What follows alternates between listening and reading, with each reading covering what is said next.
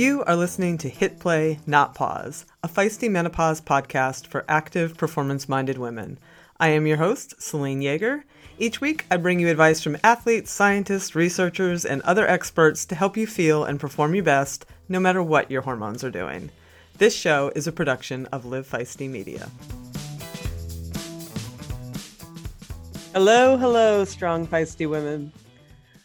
So, there have been a few times when I've been out at a race or a gravel cycling event, and a woman has come up to me and thanked me for the show, and then quietly pulled me aside and asked if I wouldn't mind doing a show on pelvic organ prolapse.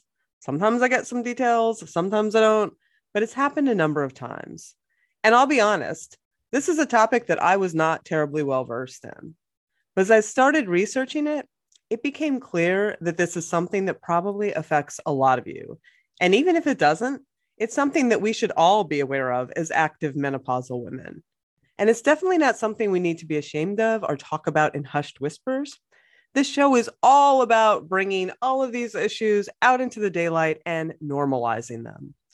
So I called up a urogynecologist at the University of Colorado, Dr. Kathleen Connell, to come on and do a deep dive on pelvic organ prolapse, as well as pelvic health in general, including how to keep our vaginas and our vulvas healthy and free from irritation, infection, pain, and all the issues that can arise as estrogen declines.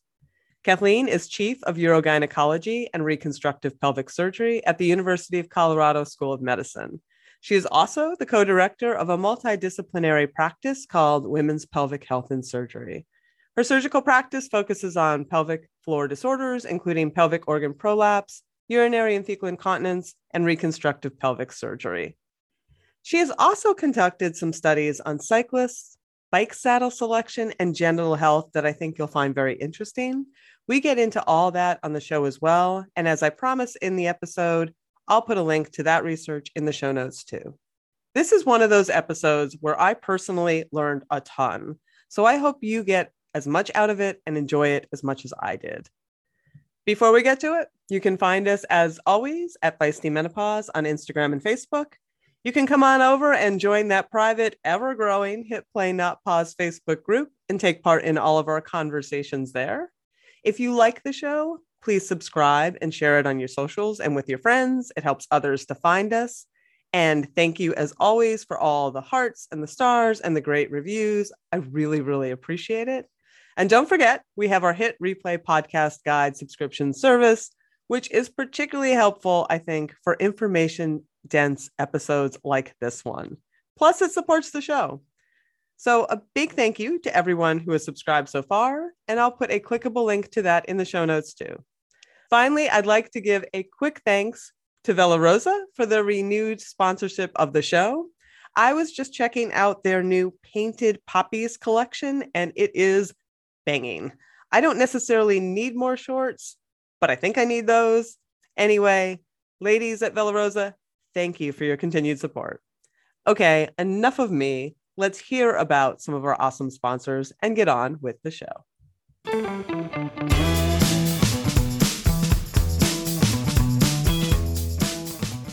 Okay. Well, Kathleen, I'm so glad I found you because we have so many questions about this sensitive topic and not a whole lot of answers.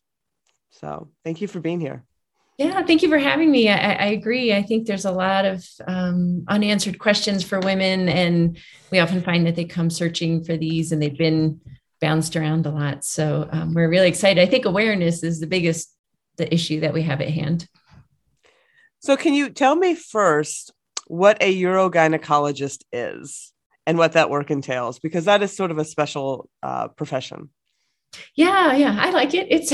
I consider it very special. A urogynecologist. So I went through training for OBGYN for 4 years. And then I did 3 extra years of a subspecialty, what we call fellowship training. And that was solely focused on what we call, the generic term is female pelvic medicine and reconstructive surgery. And that could be done by a urology resident or a OBGYN resident after their residency training to become a subspecialist to treat women with what we call pelvic floor disorders. And what they include are urinary incontinence, fecal incontinence, pelvic organ prolapse, pelvic floor dysfunction, and then of course we also see a lot of menopausal issues because they are all associated with that.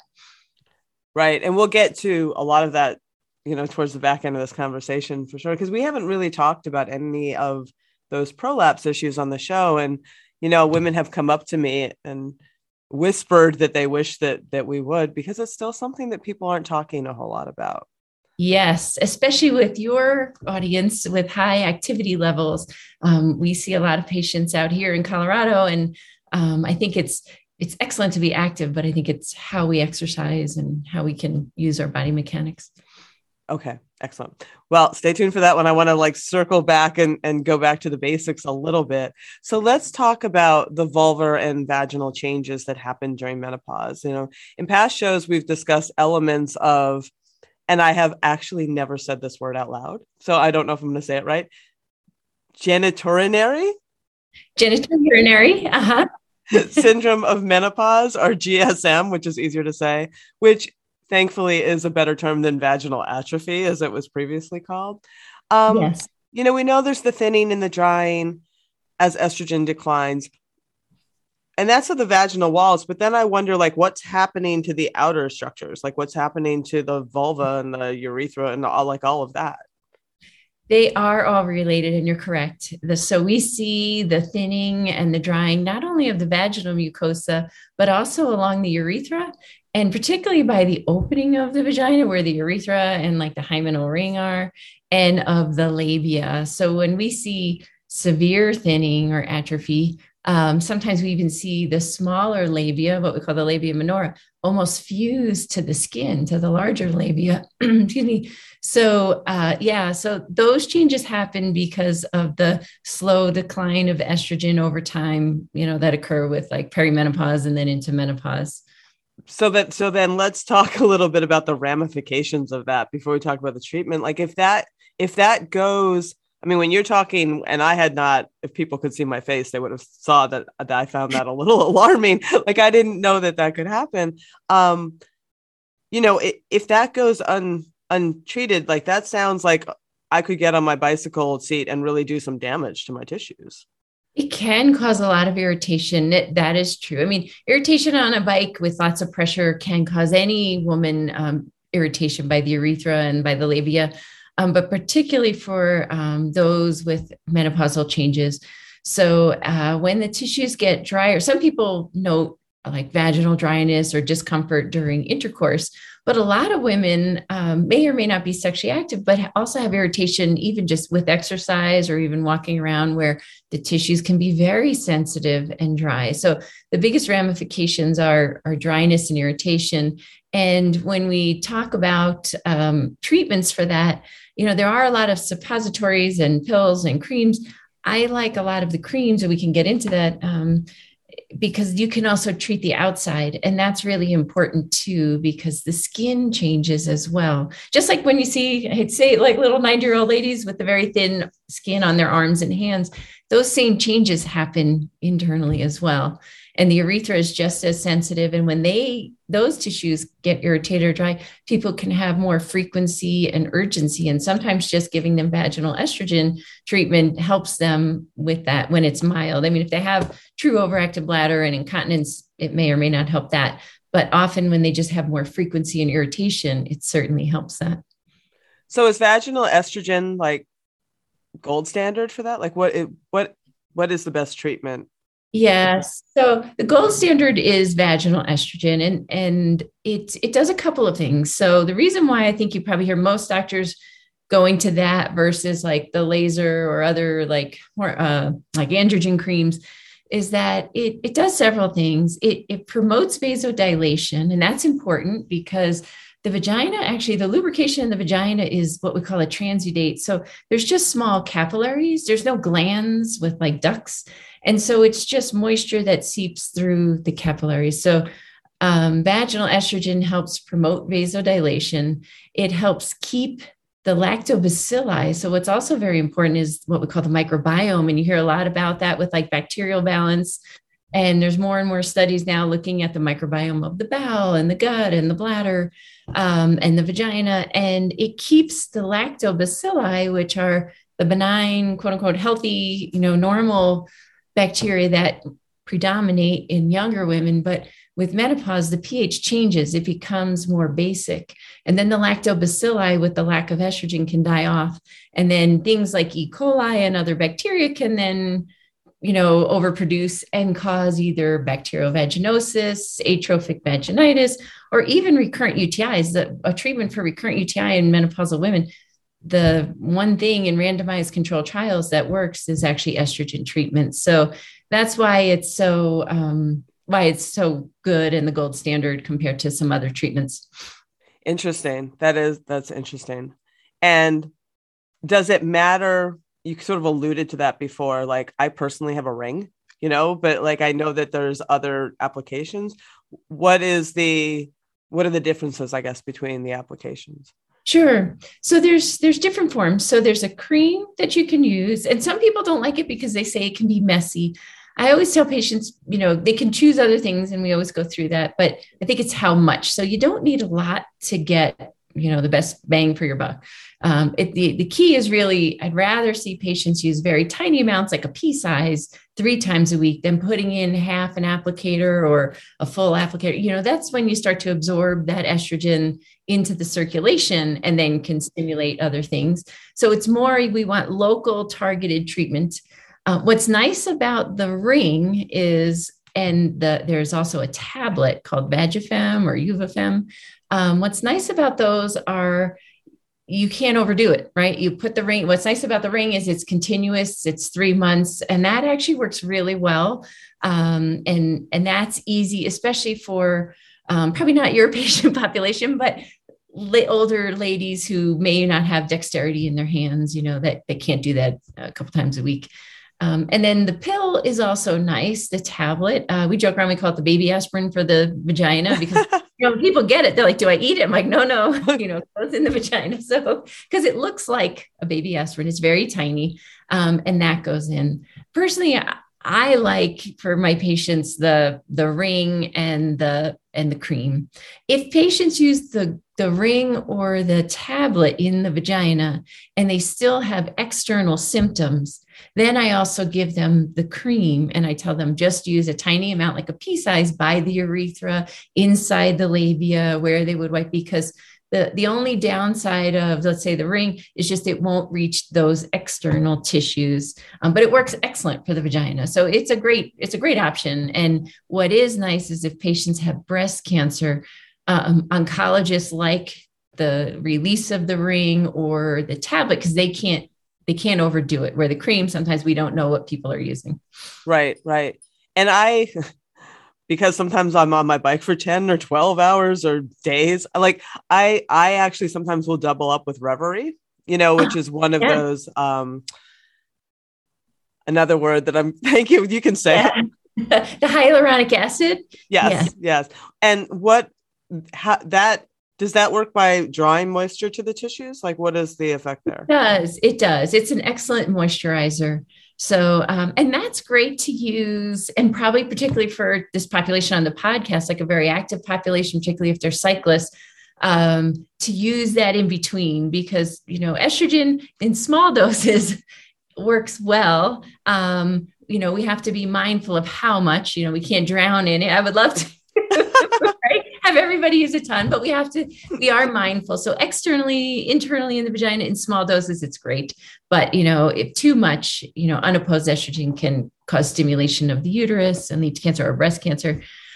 So what's nice about the Reverie or the hyaluronic acid formulations are they're non-hormonal. So that's great to use when you're on the bike for long periods of time to keep it lubricated. On the off days, usually we have people, if they're doing like the external cream or cream inside, that's like 3 times a week at bedtime. The ring obviously does its own job, and the tablet is twice a week. So on those off days, they can use the moisturizer. If you're using the ring, you probably just need the hyaluronic acid externally. Yeah. That's what I have found. And what is DHEA? Like, I've heard some people reference that. So DHEA is a androgen hormone that the ovaries do produce to some extent, and our adrenal glands. People have used that for vaginal moisturizing and to help. It does help what we call mature. So with the changes that occur in the vagina, part of that drying process is that those cells kind of deflate and get thin and get drier.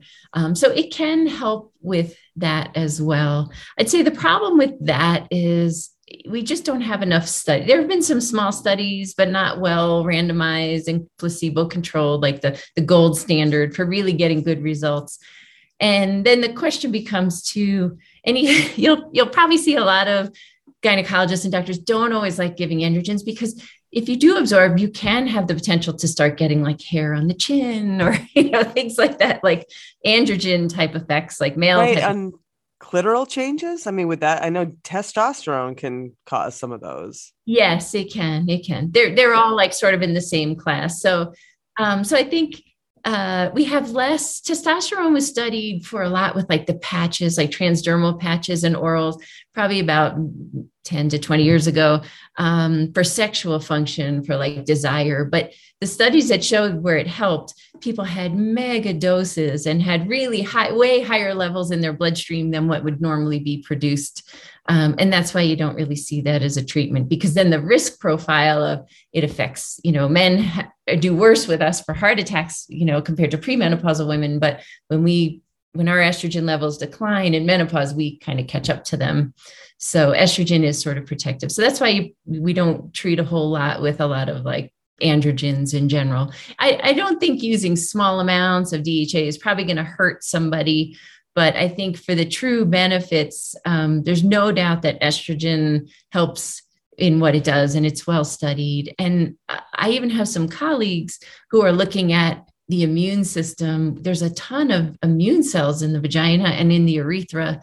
And in terms of like recurrent urinary tract infections, what is the mechanism? And, we have receptors not only along the tissues in the urethra of the lining and the lining of the vagina, but in the cells themselves, inside the nucleus. So, hormones are really interesting things that could really, really have a lot of mechanisms. So right now, I'd say based on all the research that we have, that's why you see mostly estrogen treatments, and then the non-hormonal treatments. Hyaluronic acid is great.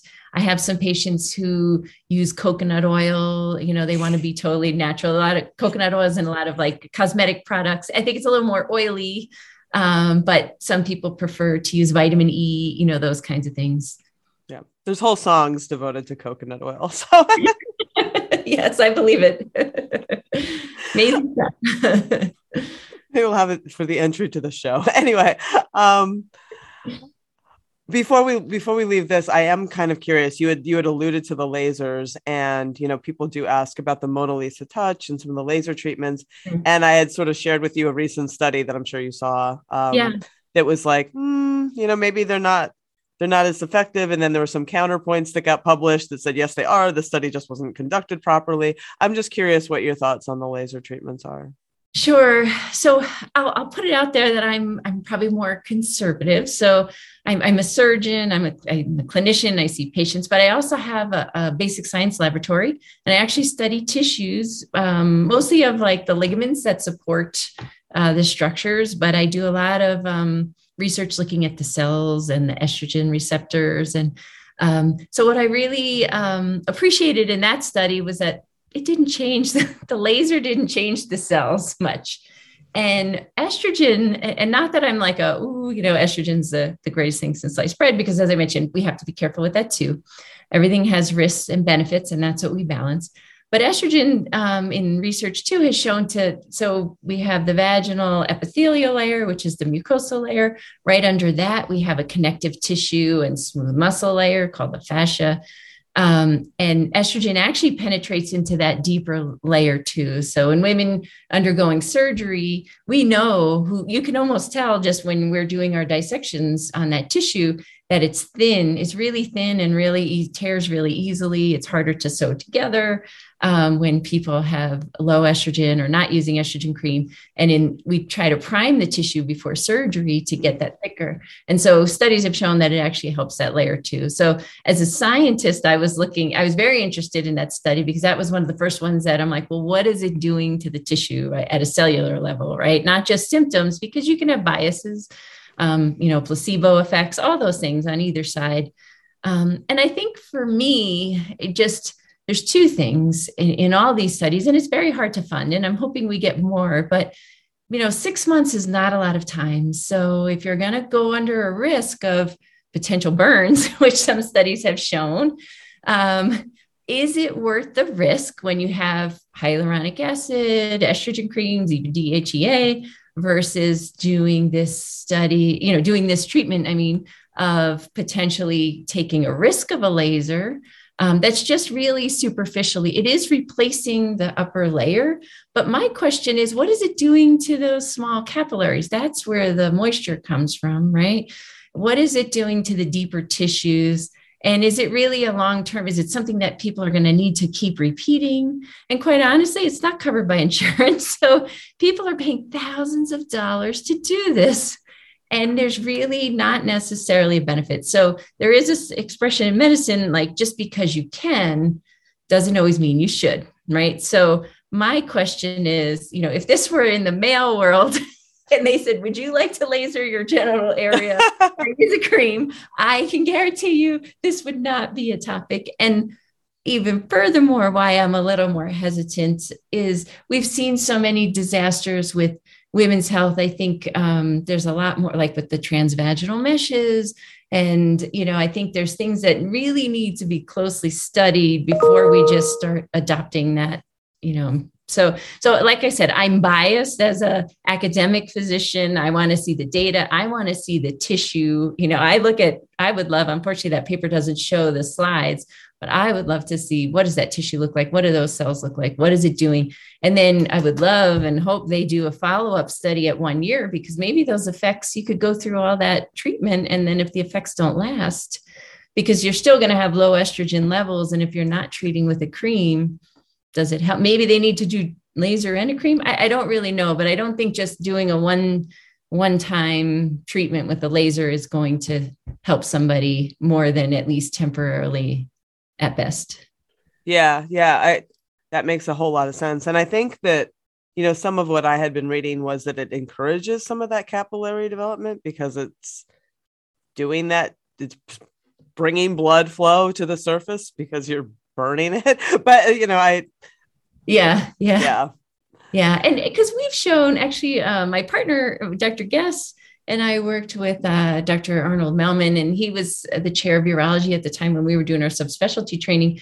And he did a lot with sexual medicine. And we were showing that there's a study that if you just stimulate the area with a vibrator, that you can get increased sensation. So there are other ways, I think, of increasing blood flow. And, they say use it or lose it, right? So sexual activity is really important. And we can see differences in women who may be widowed or not sexually active versus those that have regular intercourse. So I think there's better ways, personally, probably more fun ways than lasering the vagina. But that sounds so much better. That's my personal take on it, but I'm looking forward. I'm hoping there are some big groups looking at these things. But I will say JAMA is a rigorous journal. So to get published in that, they do have rigorous data. And so I thought it was fairly well run. But I think anytime you deal with women's health and estrogen, people get very riled up. And I think you can see a lot of bias sometimes. So I think what I always tell patients is we look for those most rigorously held trials, like randomized groups and placebos as the control, to really kind of reduce bias as best you can. As a lifelong runner and cyclist, I am stoked to announce that Tifosi Optics has come on as a podcast sponsor. The beauty of Tifosi sports glasses is that they hit all the marks. They are shatterproof polycarbonate, so the lenses not only reduce glare, but also offer scratch resistance and complete eye protection. They stay put. They have little hydrophilic rubber nose pads that actually get more grippy the more you sweat, so they stay secure and don't slide down your face even when you're running in sauna-like conditions. No matter what sport you do, they have a shade for your activity, including tennis, fishing, pickleball, running, cycling, and just hanging out at the beach. And they are super reasonably well priced, which is very hard to find in a sea of overpriced eyewear. And they just look freaking rad. So head on over to TifosiOptics.com and use the code FM, capital F and capital M, like Feisty Menopause, number 20, FM20, to get 20% off your order today. I'll put a clickable link in the show notes to make it a snap.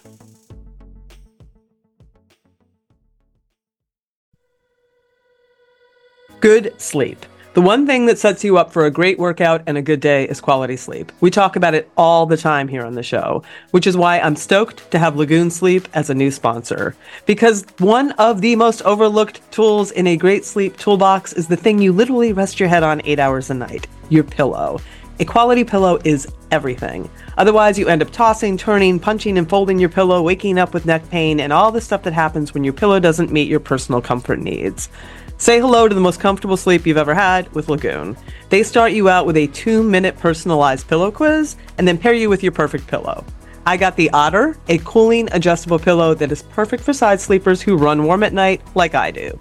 It is a dream. It's fully adjustable, so I was able to get the perfect loft and support, and the cooling feature is everything. As someone who turned into a furnace every evening before menopause, I appreciate that the Otter is stuffed with shredded gel-infused memory foam, which instead of trapping heat from my neck and head, draws it away and dissipates it. It's truly delightful. I'm a good sleeper, and Otter's taken it to the next level with both support and cooling. Put my head down, good night, Irene. My Oura Ring confirms what little tossing and turning I was doing is gone. The beauty of the pillow quiz is you can get the perfect pillow that you need to and make your sleep the best sleep you can have. Go to lagoonsleep.com/hitplay and take the 2-minute quiz to find your perfect match, and then use the code HITPLAY, all caps one word, for 15% off your first purchase. Sweet dreams. So talking about Dr. Guest, your partner, like I wanted to talk a little bit about the work that you had both done. It's a few years ago at this point, but you had I covered it for bicycling, and you had done some work specifically on 48 cyclists and 22 runners, looking at the genital region of both groups, and maybe not surprisingly, you found that there was some tingling and numbness, and most of the cyclists had some changes there, right? Although it didn't seem to affect their sexual function. Correct.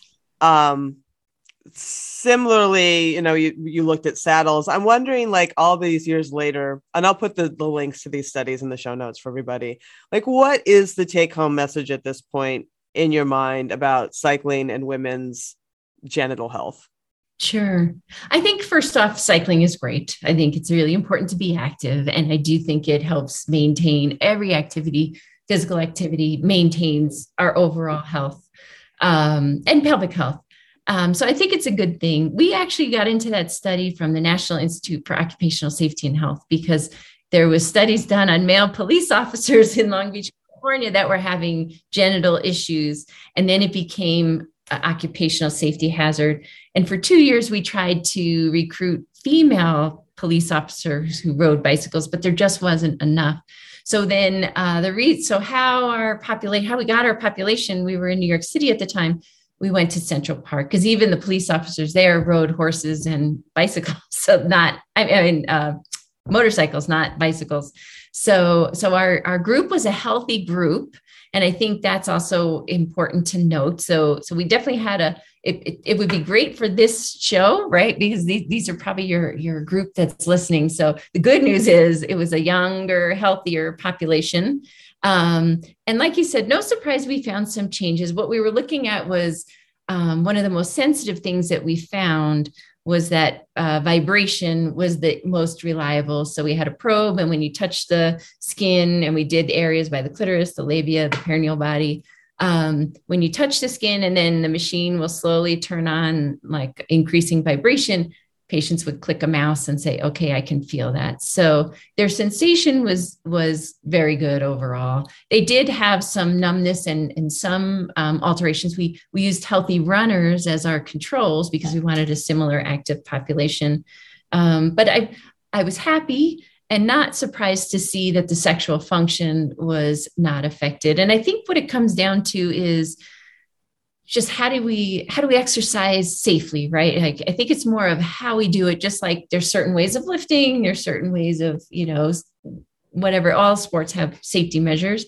And I think it's what they recommended for the police officers were to take breaks. So I think where you feel the pressure, right? So not to just be sitting in one spot at all the time, especially when you're down low. We found that like the handlebar height also mattered. That put more pressure towards the clitoris in the front, like more sensitive areas. And probably for menopausal women, I would say more rubbing by the urethra where people can have more discomfort. So maybe getting up and standing and riding, or sometimes sitting a little bit further back, if you can spread that pressure towards what we call the seat bones, like the ischial tuberosities are those bones that we sit on, to be a little bit further off by the urethra.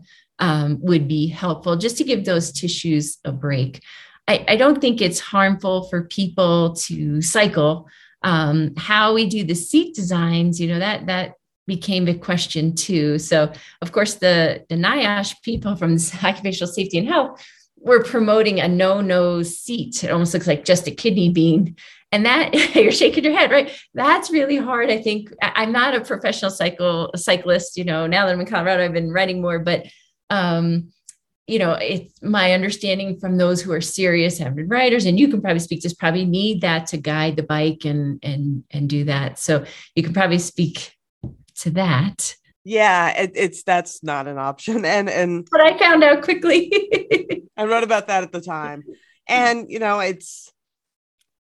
we have a lot in our audience who are going to Ironman this weekend, so it's, when you're in that aero position for 112 miles, like there's not much moving around to be done, but since that time, saddle evolution has come a long way. Yes, yes, which is exciting to see, And the cutouts are, I think, a little bit the cutouts were designed for the male anatomy.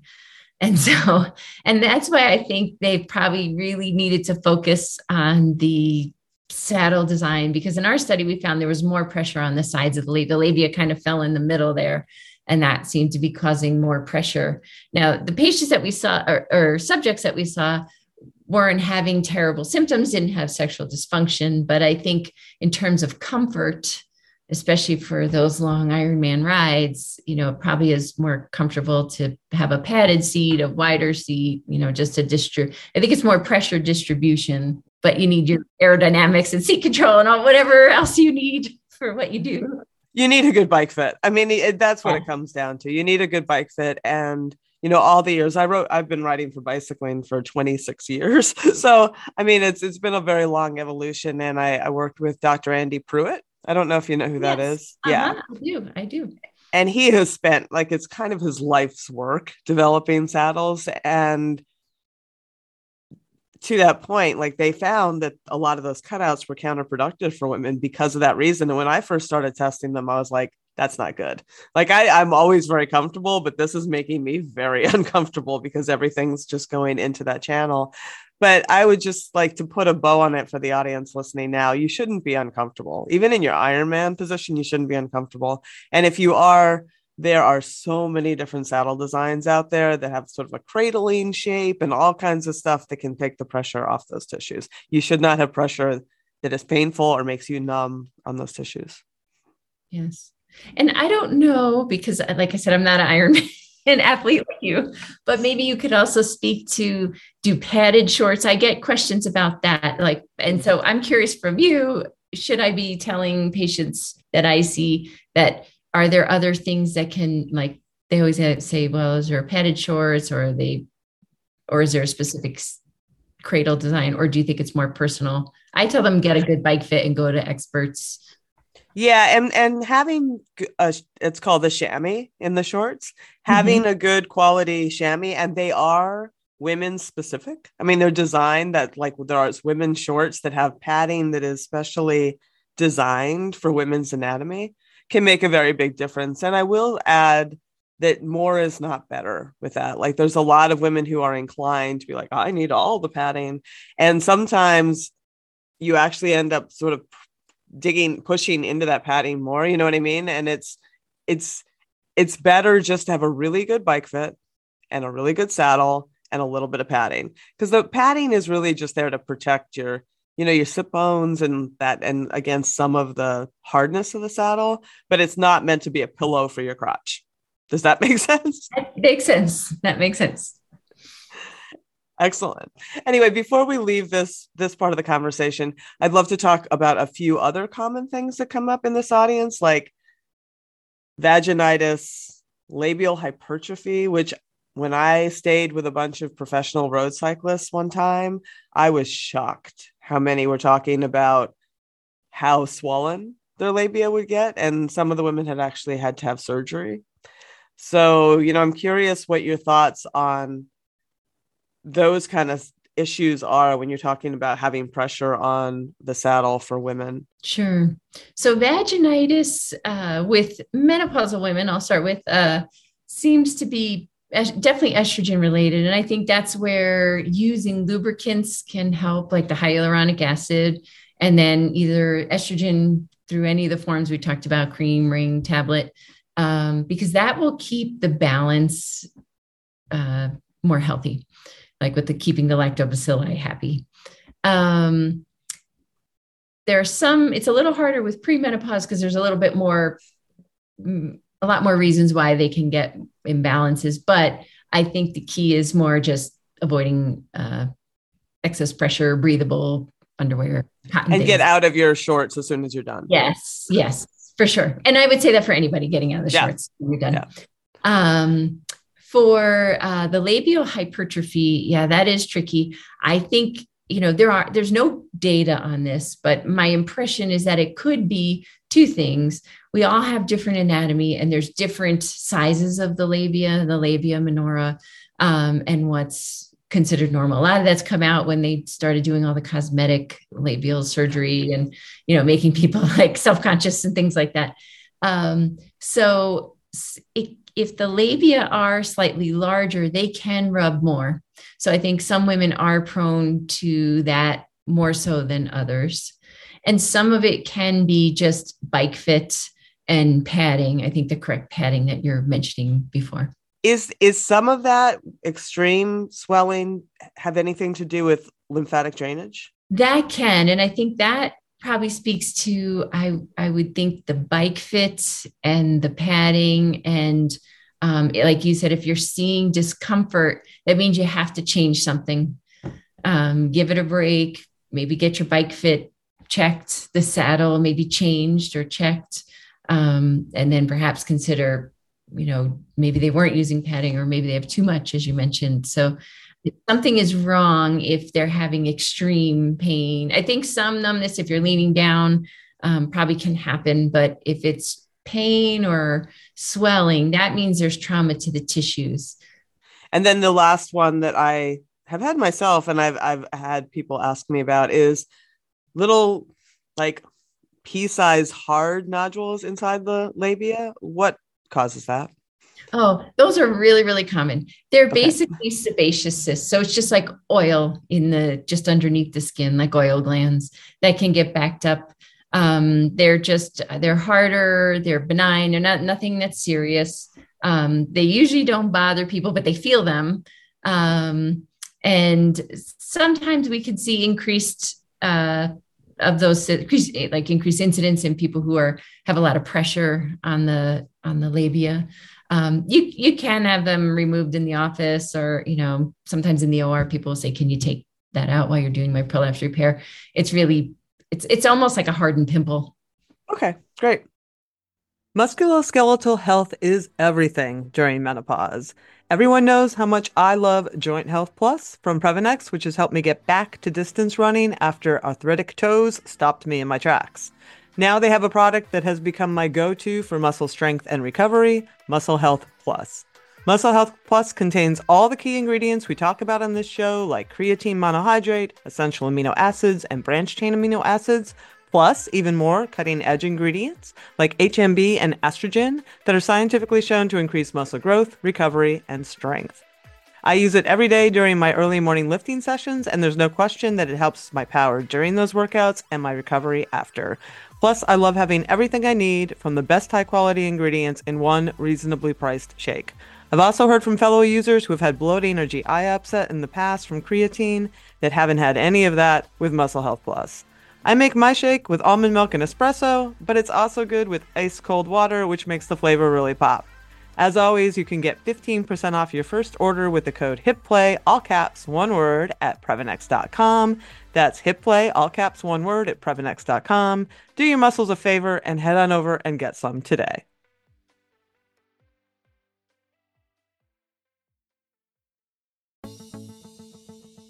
For decades, running shoes have been researched, tested, and designed for men.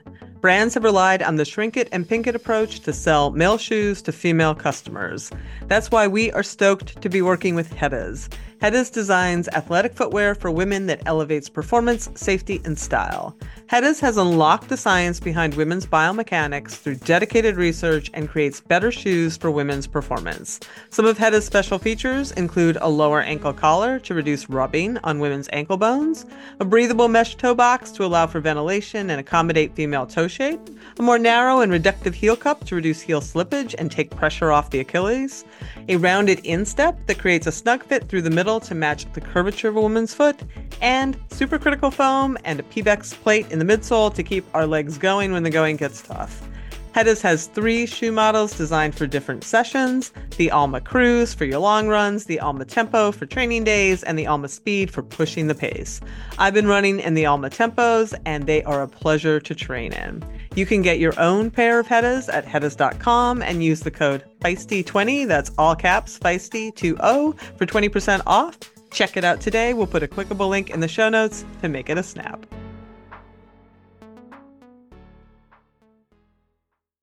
So let's talk the prolapse. Let's go into that. Why does it occur? I mean, we understand that menopause sort of raises the risk, or we're more at risk at this time, but like, what is happening there? So pelvic organ prolapse is when the tissues that support the uterus, the vagina, the bladder, the rectum, and those are the pelvic organs. So when the connective tissue, what I call the scaffolding, gets weak, and then things drop down and fall out of place.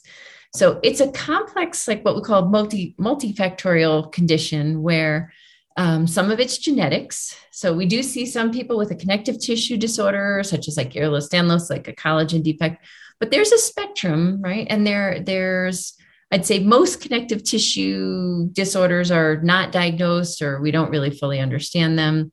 So some of it's genetics, where we see people say, my mother had it, my sisters have it, my aunt and my grandmother, where it runs in the family. So genetics can play a role, aging of the tissues in general. Vaginal delivery is by and far the most common risk factor, but not everybody who has a baby gets prolapse. That's where these other factors come into play.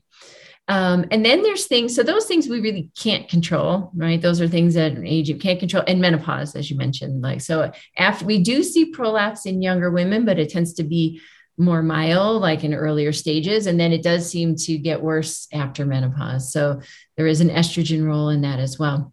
And then the things that we can control, though, are the main thing is increased pressure on the pelvis. So it's any of what we call the Valsalva maneuver. So people who have chronic constipation, especially who are straining, that's a big thing we see a lot in our patients. And the reason why is it can go either way. They can have chronic constipation and cause weakening of tissues over time. And then you can get pockets in the vagina, and then makes it harder to empty the rectum. Then they're pushing more, making the prolapse worse, making the pocket bigger. It's that vicious cycle. And sometimes the prolapse causes, the bulge and then the difficulty emptying the rectum. So constipation is something that we are very aggressive about screening about, making sure people are getting the 30 grams of fiber. I tell my patients and my kids and my family, take the phone challenge, really see how much fiber you're really eating in a day. And you'd be amazed that we really don't meet it in the American diet. And you want to get adequate water because you need water and fiber so that it's formed, but soft. Right. So that's something we can always do to prevent chronic coughing, like we see asthmatics, chronic bronchitis. That's a lot of pressure, especially coughing. There was a study that they had a sensor in the vagina, and coughing had the highest, it was short bursts, but very high peaks compared to straining on the toilet. It was like a post-op type study where they had a sensor in the vagina and they had them bend over and lift 20 pounds. And that wasn't much pressure.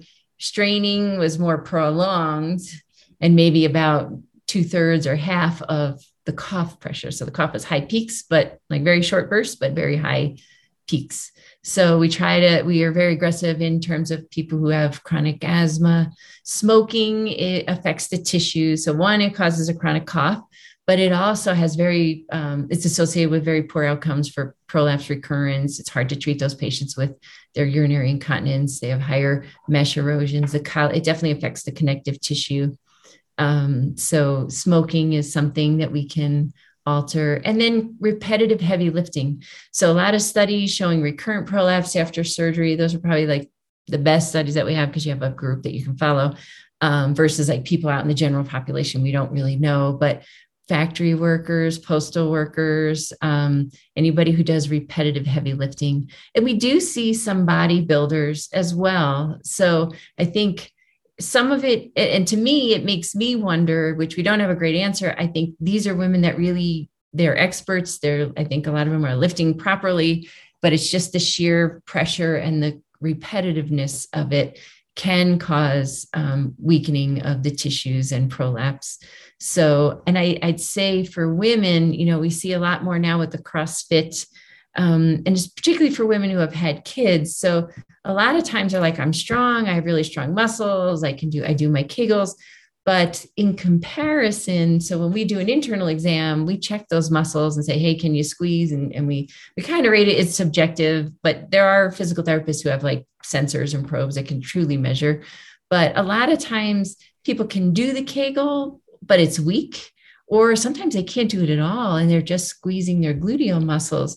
And so the way I think about it is if, they might be squeezing their abdominal muscles appropriately when they're doing a heavy lift, but if it's not balanced with a good pelvic floor muscle contraction, the Kegels, the pressure when you do all that heavy lifting is going to go downward and put pressure on the organs. And the pelvic floor muscles are really important because if they're weak and if they have injuries, people have shown in MRI studies and ultrasound studies that if there's a defect in the pelvic floor muscles after delivery, that's associated with prolapse too.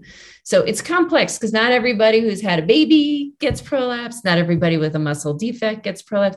Not everybody has a connective tissue disorder. So there's multiple, it's like many roads lead to Rome. It's the same kind of thing. I think that's the topic of the focus of my research is looking at how do all these different factors play upon each other, because it's like, usually it's like a hit, right? You have a delivery, you might have a weakness, then you're aging, then you get to menopause, all those things. It's like falling down a stairs, right? It's one after the other. So looking at what do these things do to the connective tissues over time and how do they compound each other and what's protective, right? There are some people that get older, have had children and are in menopause and don't have prolapse. And those are an interesting group too, right? How are they protected? So that's probably the genetic component and probably to some extent the lifestyle. Being fit, as they mentioned, is really important. Obesity is associated with prolapse. So, but not everybody who's obese gets prolapse. So it's the combination, and it's sort of like how all those come into play for each other. I have a number of questions here, but what is the percent of prolapse? What are we looking at as far as like how many women do get prolapse? So there's different studies. There's some studies in Europe because they're all in the nationalized healthcare that they can follow. And there was one in the Netherlands that showed up to 50% of women can have some form of prolapse. Now, not everybody feels it or knows they have it. You can have a mild prolapse where, let's say, the bladder is just slightly tipped and they don't feel it. So that's sort of like a broad number. People going with like what we call symptomatic prolapse is lower. It's they say there's been different studies, but there was a big national study about 6% of women have symptomatic. But there's also other statistics showing 1 in 4 women of any age can have at least one pelvic floor disorder. That's prolapse, incontinence, pelvic floor dysfunction. And it's 1 in 3 over age 65. So it is very common. How many people actually go to surgery is probably less, and how many people are actually bothered by it. So it's a spectrum where, stage 0 is, perfect. I'll call it pelvic score, somebody who's never had any kids and has 0 prolapse, all the way down to stage 4 where everything's completely out. So there's a wide range of presentations that we see. And it's interesting because we've had, over the course of the show, I've had 2 pelvic floor specialists on the show talking about all of these issues, because we have a lot of women in our audience who do CrossFit, who do barbell lifting, who do all those kind of things. We advocate heavy lifting often on the show because of all the benefits that it accrues to women, especially in this demographic. So it's curious to me. It reinforces a lot of what other people have said, in that if you think of your core as a canister, you have to remember that your pelvic floor is part of that canister, right? And any weakness in there is going to put more pressure on the pelvic floor, and that's probably the least apt to handle all that pressure, correct? Right. Is that a good way to look at it? I would say that's a great analogy. That's a great analogy. And then would you send them to, when you're talking about somebody who, like, maybe they can deadlift 250 pounds, but they can't squeeze your finger in a Kegel. What do you send them to a pelvic floor specialist to try to get some of that taken care of, to activate, to figure out what's going on there? Yes. We rely heavily on our pelvic floor therapists. So in our program, they're in our clinics. We work with them. We have networks of all the physical therapists in the area. That, I think, is really important, because even when we do surgery for prolapse, I tell patients it's the same thing what you just described. We can fix the scaffolding, but the muscles are just as equally as important. And if there's an imbalance, we need to address that too. And I always work with the pelvic floor therapist to say, hey, they can help you with how to lift, how to modify, right? And some people have other issues, you have an athletic group here, so I won't go into detail, but if they have other issues, they can address that too, because things can be off kilter sometimes. And sometimes even like lifters and professionals, right? They may be favoring something. So keeping things balanced, I think, is the key. Yeah, 100%. One of the previous guests I had mentioned talked about that. Like, sometimes it's just a hip imbalance, and it's causing urinary incontinence. Exactly. And people think it's crazy. They want to have a sling. And I'm like, oh, you know what, Mesh, you want PT. And I think a lot of times people don't necessarily always want to hear that. They want a quick fix. And I'm like, trust me, this is the most healthiest way, and you're going to feel so much better. Because even if we try to put in a sling, if they're off kilter, it makes it worse. They get a tighter. So you can have incontinence from a relaxed pelvic floor that doesn't Kegel well, or if there's a lot of what we see in athletes, they might be really hypertonic. We see it in like soccer players and things like that. And even in young girls, that if it's an imbalance where they're not using their pelvic floor properly, or they're just activating their front quadriceps, they can get incontinence too. And it's more of just getting the muscles to work together. Yeah, definitely. There should be more pelvic floor therapists around. I've heard often that can be tricky to find one, but if you're in this situation, it sounds like it's 100% worth pursuing. It is. And I would find somebody that is dedicated to that and does that. So as long as they say they've been trained, 20 years ago, it was really hard to find therapists, but now there's a lot more available. I'd say it has become a known specialty and has gotten a lot more common. So you definitely want somebody that is dedicated to that and does a lot of pelvic floor. And Pilates and yoga are also now being studied to see. I still think it's good to go to a physical therapist, because I call that the very personalized trainer, because if you have an imbalance, they will find it and help you. But I think the Pilates and yoga are great to maintain and keep the pelvic floor and the core strong. You are the second or third person to say that too in this specialty. One of the experts had recommended doing deep breathing in child's pose, because she sounds like sometimes you just need to get the diaphragm and the pelvic floor sort of working in sync with each other again. And if you're someone who lifts heavy, that's really important too, right? Yes. Yes. Excellent. So going to the treatment, like the other last level, I mean, I guess is getting an actual sling or getting surgery sort of the last stop on the station for treating this condition? For sling is for stress incontinence, so leaking with like coughing, laughing, sneezing. We use that when people have failed conservative treatment, meaning like pelvic floor therapy, weight loss, if they need to do that. A lot of people are shocked that that will help, but that actually, if they're heavy or obese, it makes a huge difference. So I'd say trying to get everybody fit and toned is really most of the battle. But we can do a sling. It's a great procedure. It's a small, thin strip of mesh. It almost looks like a shoelace. I tell patients that goes behind, underneath the urethra, just behind the pubic bone.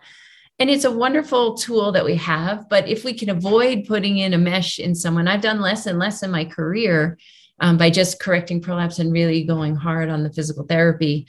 And most people do really well, unless they have a weak urethra. So as we're all sitting here talking, our urethra should be tight and closed while the bladder is relaxed and slowly filling. And then when we urinate, it opens up. So with age or trauma, sometimes like it's vaginal deliveries or multiple incontinence procedures by the urethra, you can affect those nerves and then wind up with what we call a drain pipe urethra, which is always a little bit open. And it's like having an open spigot. So that's why I think most people have tried to do less and less slings over time. And then really, if you really need to do that, we can, but that's just for stress incontinence. So you don't always need a sling for any kind of prolapse? For prolapse, so the sling is more near the opening of the vagina. It's like within the first half inch to an inch, just underneath the urethra. For prolapse, that usually involves more of the upper vagina or the back wall where people get tears from vaginal deliveries. So you can do what we call a native tissue repair, where you're using the person's own tissue. The traditional repair, if the uterus is coming down, then the bladder kind of gets pulled along with it. The bowel sort of follows suit. I always say gravity's not our friend. So everything kind of drops together. So the traditional repair is typically removing the uterus, and then you have to go higher up on those ligaments. So there's two ligaments that come off the back of the cervix and go to the spine. And you have to get higher up on those ligaments or use an alternative ligament in the pelvis called the sacrospinous ligament. But then you have to also fix the front wall by doing stitching and the back wall. The only problem with that is that it's not durable, particularly for like high athletes. So unfortunately, and there was a nice study done by the Pelvic Floor Disorder Network recently. That's a group, multi-center group, NIH funded, where they had women with stage 2 prolapses when the prolapse comes to the opening of the vagina. And they randomized doing the suspension to the original ligaments on the uterus called the uterosacral ligaments, or the alternative one, the sacrospinous ligament. And then they actually did physical therapy or no physical therapy in each of those groups to those different suspensions. And it kind of matched what we always see in like short-term studies, but at 2 years, 30% came back with a bulge. And at 5 years, 60% came back with one form of bulge or another using the original ligament, and 70% with that alternative ligament, because that one tips it a little bit further towards the rectum and creates a new bulge. So unfortunately, we don't have great long-term outcomes. Now, not everybody needs surgery. So they may get a recurrent bulge. It's probably not as bad as it was. But I'll be honest, I moved from the East Coast to Colorado. That's not acceptable for people out here because they're like you and your group. They are athletic people. They're very finely tunedly aware of their bodies, and they feel it, and they're active, and I don't blame them. And I don't think everybody needs to get a mesh, but I think certainly for young people, athletic people, certainly anyone who's failed previous surgeries, we can use mesh. So there's people always say, "Oh, is it that mesh on TV?" And I was going to say, like, can you address that? Because you see that and I'm like, what is they talking about? Yes. Can you address like what people are seeing on TV and whatever controversy has erupted? Sure. Yeah. So back I'll start in like the 80s, roughly. people were using mesh on the vagina at the time of like abdominal hysterectomy, putting mesh on the top part of the vagina and attaching it to the spine. And that mimics the original ligaments. They're called uterosacral ligaments. So that's a great repair because it pulls everything up to where it was supposed to be. And it's very durable because you're not relying on weak tissue. Now, back then in the 80s, up until the 90s, the meshes were very dense. They were very rough and scratchy, and they were not porous. And they just didn't stretch. They didn't give. They were not like elastic like tissues. So they did a total hysterectomy where they would remove the cervix. Now you have a small hole at the top that you have to close on the vagina. Now it looks like a sock, right? Instead of having the cervix coming through. And they would get mesh erosions because the mesh was not getting incorporated into the tissue. It was just eroding through and it was too stiff and dense. Then in the 90s, they came out with polypropylene. And that was a big breakthrough. That's actually man-made material. It's a porous weave. It does have some give to it. And people have come out with different variations of the same material, just how lightweight are they going to make it, like less mesh, more pores. But then there's a balance, right, where you don't want it too weak, but you don't want it too stiff. And that works really well for suspending the top part of the vagina. And when we can use the cervix, so if somebody can keep their cervix, as long as they haven't had abnormal pap smears where you just remove the uterine body, but keep the cervix and you anchor the mesh onto that, their risk of having a mesh problem is really low because you're not opening the vagina so that you don't have bacteria coming. Even though we prep, there's still bacteria. So there's no bacteria. It's sterile from above. You can do it robotically or open. There's a thick piece of tissue that you can anchor that mesh to. And there is some mesh that goes along the vagina, but as I mentioned, the risk of having a mesh erosion is much lower because there's no incision. So that's what we call a very anatomic procedure because that pulls everything up nice and high to where it was, and you're not relying on weak tissue. The thing where we got into trouble in the field, and this is why I'm so cautious with things like the laser and stuff, is they said, the idea, I think the intent was good, but maybe the idea wasn't so great, where they said, hey, this newer mesh works well. It's not like the other one. Let's avoid doing abdominal surgery because we didn't have robotics then, and go through the vagina with this durable mesh to be less invasive. But the problem is that it wasn't anatomic. So, and there's multiple things. So even though we prep the vagina, just like our mouth, the genital, vaginal area is full of bacteria. We do prep, but there's still bacteria there. So it's considered a contaminated case. So now you have bacteria. You have to make big incisions, either on the front wall, the back wall of the vagina, an incision and a foreign body. So they had a lot of erosions through the vagina because of that. It wouldn't heal well. And then the pharmaceutical company said, hey, just go deeper. You have to be deeper in the layers. But the problem is what's on the other side of the front wall of the vagina is the bladder. What's on the other side of the back wall is the rectum. And so then there was incidences of mesh going into bladder or rectum. And on top of that, it's attached to the side walls, like ligaments up higher in the pelvis that the vagina is not attached to.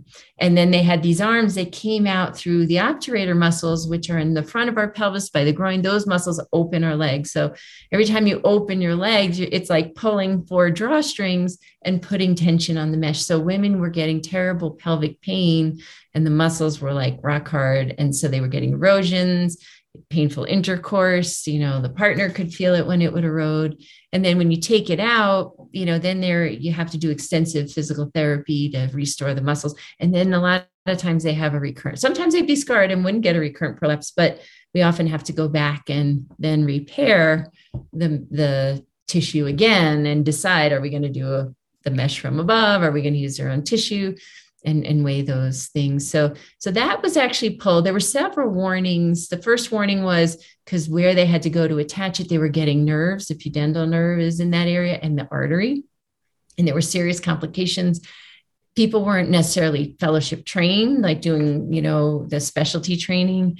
And I think that was a big thing, just not doing high volumes. And then they had a second warning because the erosions and the pelvic pain were then coming out. And then finally, thank God, they removed them altogether. So we still use the same mesh. And the mesh itself is not bad. It's not perfect. And I tell patients that, I mean, what we're weighing against is what is their risk of recurrence? How devastating would that be to them? For, if there's a 85-year-old lady who's just, going for walks or is in a nursing home, I'm not going to put them through a big surgery. But somebody who tells me, I say 75 is the new 50 now. Out here in Colorado, I have people saying, well, I carry my kayak uphill and then we, or we hike with our skis and then we ski down. They may not necessarily, some of them opt for a native tissue repair and we hope for the best. And sometimes they are fine. Sometimes they need a pessary because they might have a recurrent bulge that's smaller, but still bothersome. But I'd say for super athletic people and younger people, that's probably not going to, cut it, which right. I blame them. So those are the factors that we take into account when we're choosing what surgery we do. And I will say here at the University of Colorado, we've actually developed a multidisciplinary program with the colorectal surgeons. That has been life-changing, I think, for myself and for my patients. I worked with some at Yale, and I'd say over the years, people have really looked at how much does that, what we call the posterior compartment, come down. So when people have a large back wall bulge, what we call a rectocele, that often means it's not just a defect in the lower part of the vagina, that connective tissue between the vagina and rectum. What we've seen is that, and I've learned so much from the colorectal surgeons, and they've learned a lot from us, a lot of times the upper part of the rectum is pushing down. So if I were just do a vaginal surgery, that's still going to push down, especially if they have constipation. And we do a lot of combined cases. The vast majority of our cases now are combined with them. So we do a heavy screening for, as I mentioned, the bowel and how that works. And we can do imaging called echocardiography, where you can actually see what's going on during a bowel movement. It's not the funnest of tests, but they have you fascinating though. You drink a contrast, it lights up the small bowel. You actually fill the rectum with a barium paste, and then they take a video. And the people I always tell the patients, the people are lovely, and they are, but it gives us so much information because sometimes you see the whole rectum just dropping down like a piston in and out of itself. And when people say, I don't empty my rectum all the way, a lot of times it's that, and we need to pull that up at the same time. So I'd say it's relatively new working with colorectal surgeons, I'd say in the last 10 years or so. But I rely on them heavily. We rely on them heavily in our practice here. So as I mentioned, prolapse is really complex. And what I always tell patients, it's balancing. So if I just pull up the vagina and suspend the bladder rests on the vagina, those two compartments, the front and the middle compartment, are really well supported. But if there's a problem in the back, I always say when we stand up, it's like water running down a mountain. The pressure is going to go to the area of least resistance. So if you don't have that balance between the three, people will wind up with a bulge. And so that's why we really do try to do a meticulous screening from bladder to bowel and the anatomy, and sometimes need to order those imaging. If the symptoms, sometimes people don't look like they have a lot of prolapse, but they feel a lot. And that's where that echocardiography comes into place, because sometimes you can even have small bowel coming down and slipping between the vagina and the rectum even. That's called an enterocele. And we pick that up. So when people have a lot of bowel issues, or if the symptoms don't match the exam, we do those tests. And I'll tell you, it's amazing because we have them stand up, we examine them standing up. It's like a hernia evaluation. We have them bearing down. We may see prolapse, but when they are bearing down during those echocardiographies, it's amazing how much they can push down the vagina, push down that bowel so much further than what they were doing in our office. So we use that test a lot to, as I mentioned, when things aren't quite matching. And I always tell patients, I believe you, right? And it's because we don't see the same force generated as when, they have chronic constipation and are straining. It's incredible, the amount of pressure. So this leaves me wondering, is this something that women should be alert for, some symptoms that they might brush off?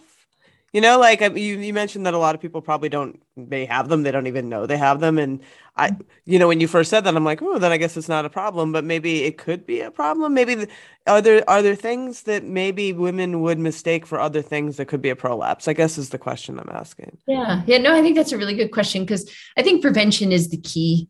And so I think the most common thing is, if they see or feel a bulge in the vagina, they have a prolapse. And that actually is a study question. They've tested it. It's 80% sensitive. So if I were to ask somebody today and they say yes, there's an 80% chance they have some form of a prolapse.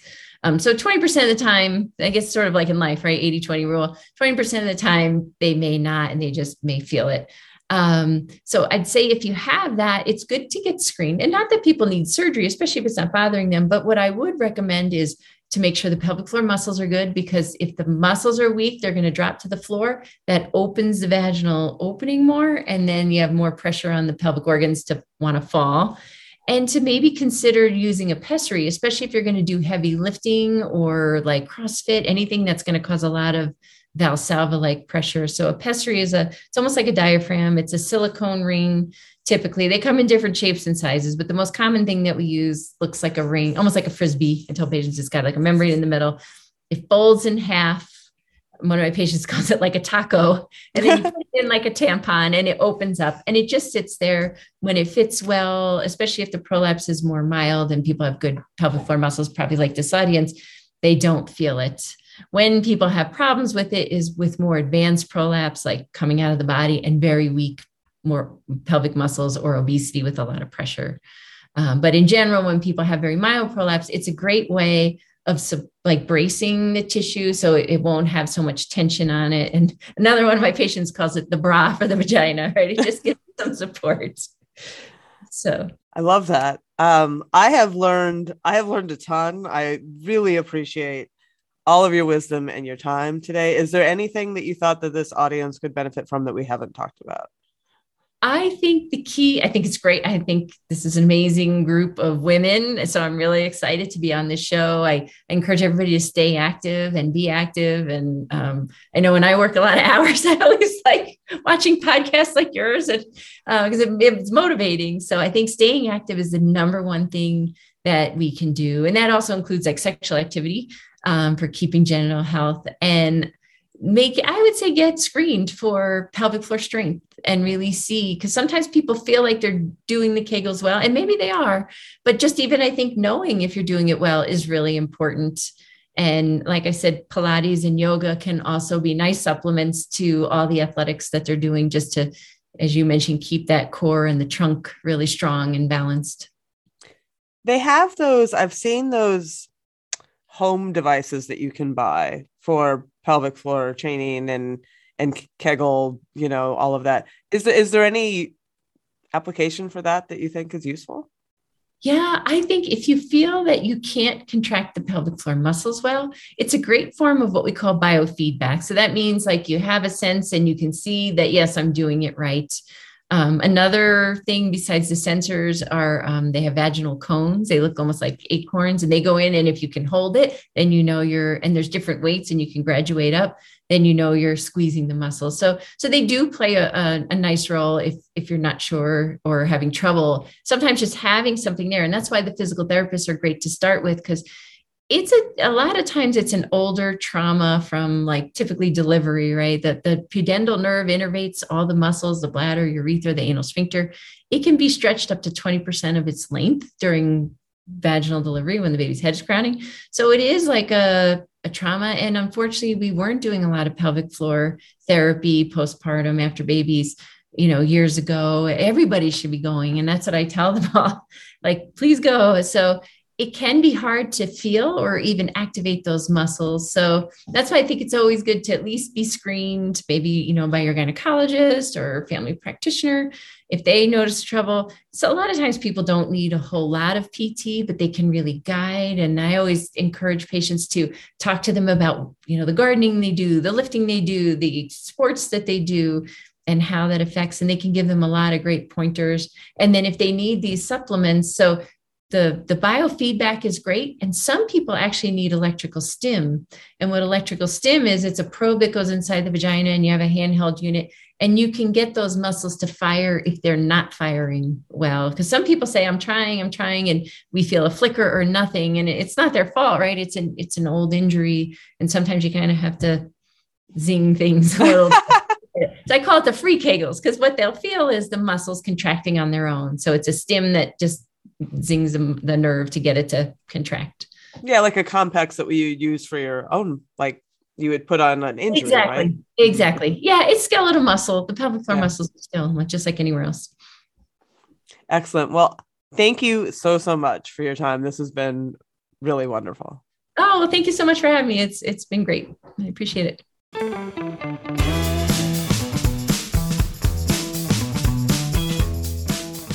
Well, that's our show. Come on back next week when I sit down with personal training specialist and owner of Fit for Adventure, Karen Duff. We talk about training and racing at a high level while going through the menopause transition and life on the other side. So come on back for that one. And until then, as always, stay feisty.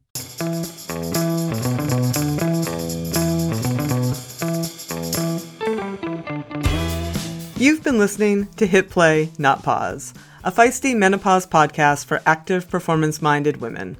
I'm your host, Celine Yeager. The show is edited and produced by the strong, talented, and amazing women at Live Feisty Media. Follow us on social media at Feisty Menopause, and please help us spread the word. Screenshot and share this episode on your social media channels with the tag @FeistyMenopause. Share the show with your friends, and please subscribe, like, review, and rate this show wherever you get your podcasts. Word of mouth and good reviews make it easier for other listeners to find. Thanks for listening, and as always, stay feisty.